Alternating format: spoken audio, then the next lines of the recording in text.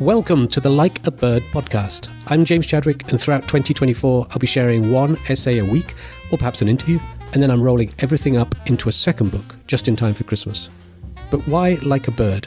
Well, it all started, as it often seems to do, with a single translated line that I couldn't get out of my head by the French poet and essayist Paul Valéry. One should be light like a bird and not like a feather. That line felt true and important. Yes, we should all want to grow lighter and be freer as we grow older, but lighter with control, like a bird in the air, in flight, and not like a feather buffeted around by the wind. That idea really seemed worth exploring, and it also resonated with a lot of experiences I'd been having through silent retreats and meditation, and generally making choices to simplify my own life. So the Like a Bird weekly Substack and this sister podcast is for everyone ready to grow lighter by gently cutting themselves free from the ideas, habits, and people that are weighing them down. Got any of those? I'm going to be writing about truth, love, books, friendship, addiction, raising boys, art, narcissism, wealth, and whatever else helps tells this story. Cutting free is not an easy thing to do, but I hope you find something useful here, and of course, welcome all and any comments. I'm always around working on various projects at jechadwick.com. So let's dive in to this week's idea.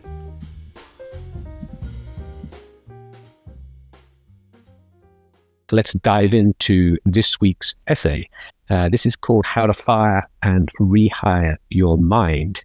And it's a concept that I have been thinking a lot about ever since I started to do silent meditation retreats myself, a daily meditation practice, but also heavily influenced by a couple of people, really. One is Tenzin Palmo, who's this incredible English lady who in the 1950s went off to India in order to learn Tibetan Buddhism and lived in a cave all on her own for 11 years.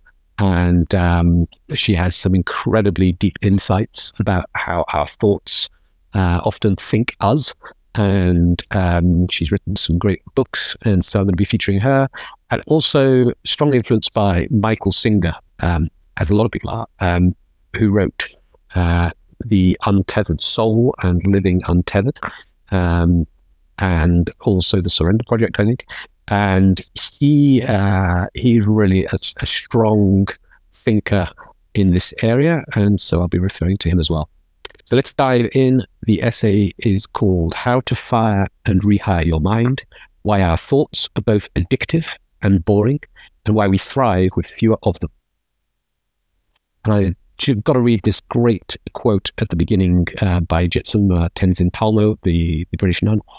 The French have an expression for being bored, je m'ennuie, which means literally, I bore myself. Exactly. It has nothing to do with what's going on around us. Our minds bore us. I love that quote. Okay, let's dive in. For most of my life, I believed that it was important to think more and harder. I believed that if I kept reading books, taking notes, and wrestling with complex ideas, I could successfully outthink the world. Like an addict, I kept it up for decades. But eventually and inevitably, the world outran me, and I grew tired and bored of my own thoughts repeating on loop. Like many adults in midlife, I started to awake to different kinds of answers, mainly through 10-day silent retreats and through secular Buddhism teachings, some of which I'll try to share here. But first, I ask you to suspend your disbelief for the next 5 minutes in order to consider the possibility that almost everything your mind has been telling you about the world has been incorrect. This should be just long enough to introduce the following 5 ideas. Number 1, we are not our thoughts. Number 2, we can observe our thoughts. Number 3, our thoughts are usually unhelpful. Number 4, we can fire our mind and then rehire it. And 5, we can thrive with less thinking. First, we are not our thoughts.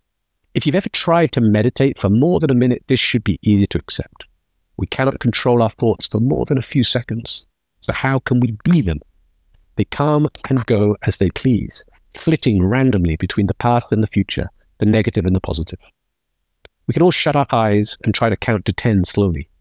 And most likely, we won't even reach 10, at least not without wrestling with those uninvited guests, our own thoughts. If you don't believe me, stop listening now and try it for just 10 seconds.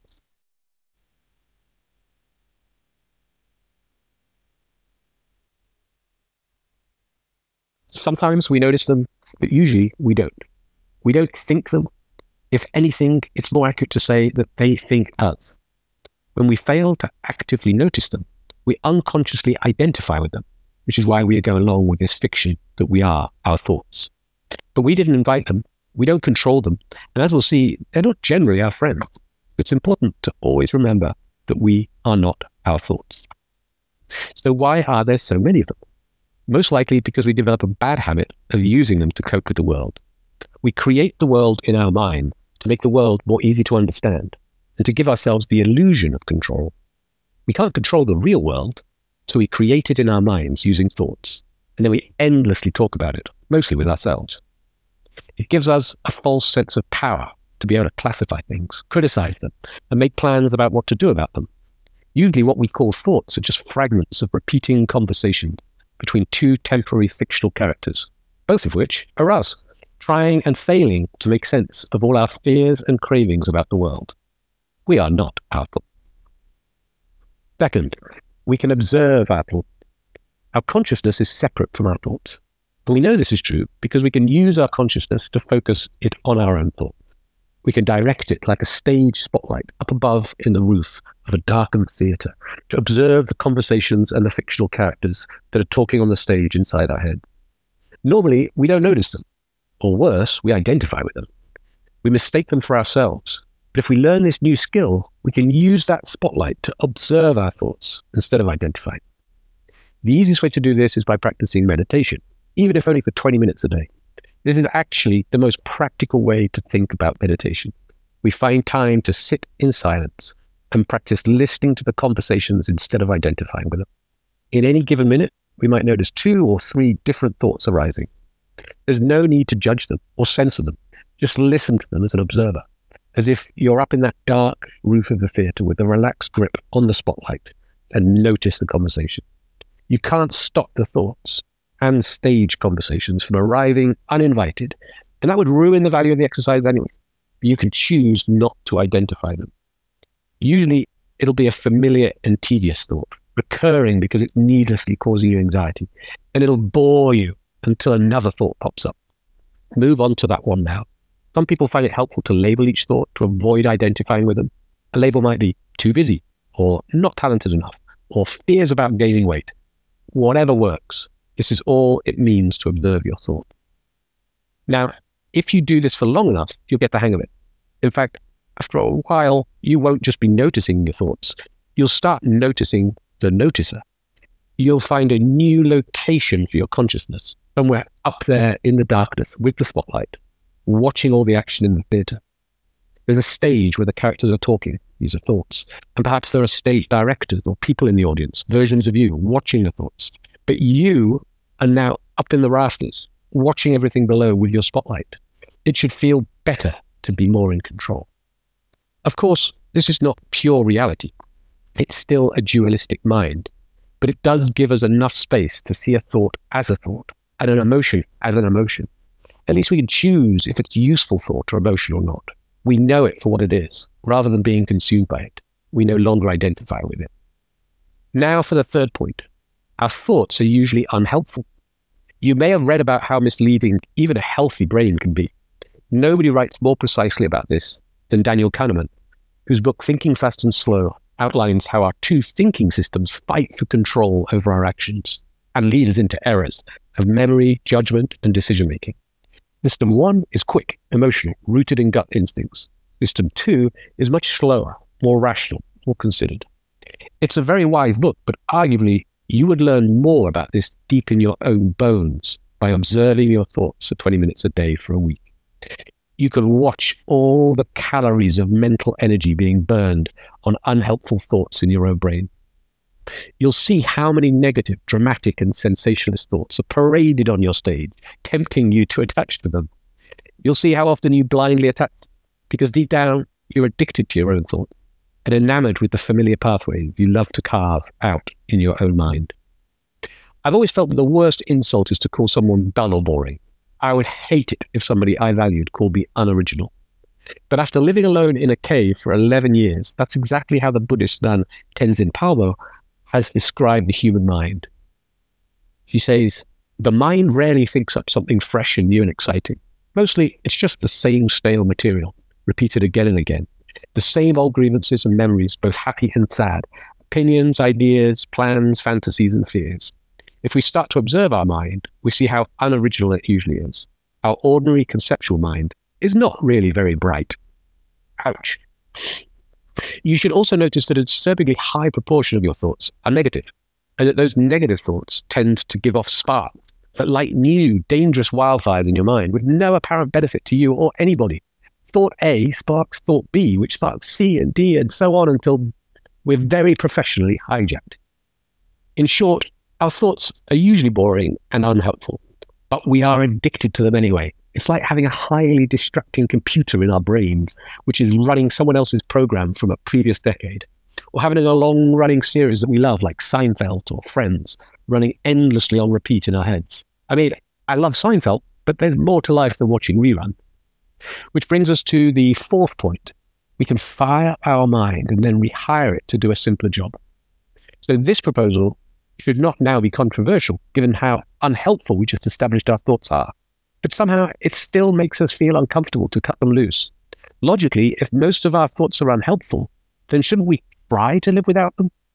Yes, we should, but it feels daunting and unnatural to learn the alternative way, which is to think less. To think less? It sounds heretical. Especially in the West, we've elevated rational thinking and logic to such a preeminent status that it seems odd to try to think less. And how would we even start? One way to start, as Michael Singer describes it, is to fire the mind from the way we're using it today. He has a couple of great quotes here. The first is, Einstein used his mind to ponder thought experiments about the behavior of light, gravity, and the physics of outer space, even though no human had ever been there. Meanwhile, you keep your mind busy with relationships, what people think of you, and how to get what you want and avoid what you don't want. And the second quote is, you've given your mind an impossible task by asking it to manipulate the world in order to fix your personal inner problem. If you want to achieve a healthy state of being, stop asking your mind to do this.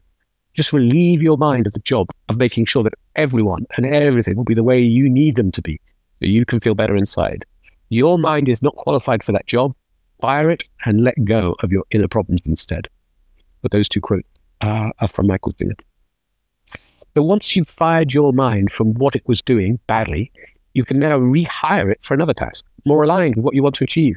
Perhaps that's quantum physics, or writing beautiful songs, or helping someone that you love, or simply observing your own thoughts and noticing the noticer, instead of identifying with the thoughts themselves.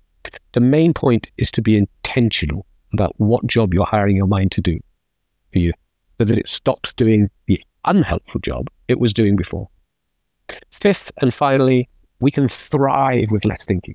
We know this is true because we've all experienced flow at some point during our lives. Flow is when we're doing something that we do well, that we enjoy doing, and we become lost in the activity because there's no need for thinking. It's different for all of us, but we know instinctively what gives us flow. It might be a sport or music or painting or making love or fixing a car engine. We could almost always make changes in our lives to spend more time doing these things and less time thinking. When we fire our minds, we can rehire them to find flow. We thrive when we find our flow. If it's fun, it's probably flow. We're more likely to find flow with people that we love, and especially serving others than ourselves. We find it doing something physical, outside in the sea or up a mountain, because as a species, we have been animals that move and act for far longer than we've been a species that worries about deadlines and communicates complex concepts to each other. Thinking too much exhausts us. We should do it only when it's required for a specific purpose and with a clear, calm mind. The more we can give ourselves the space and permission to empty our minds and let go of the unhelpful thoughts we don't need, the fuller our lives can be. Empty mind, full life.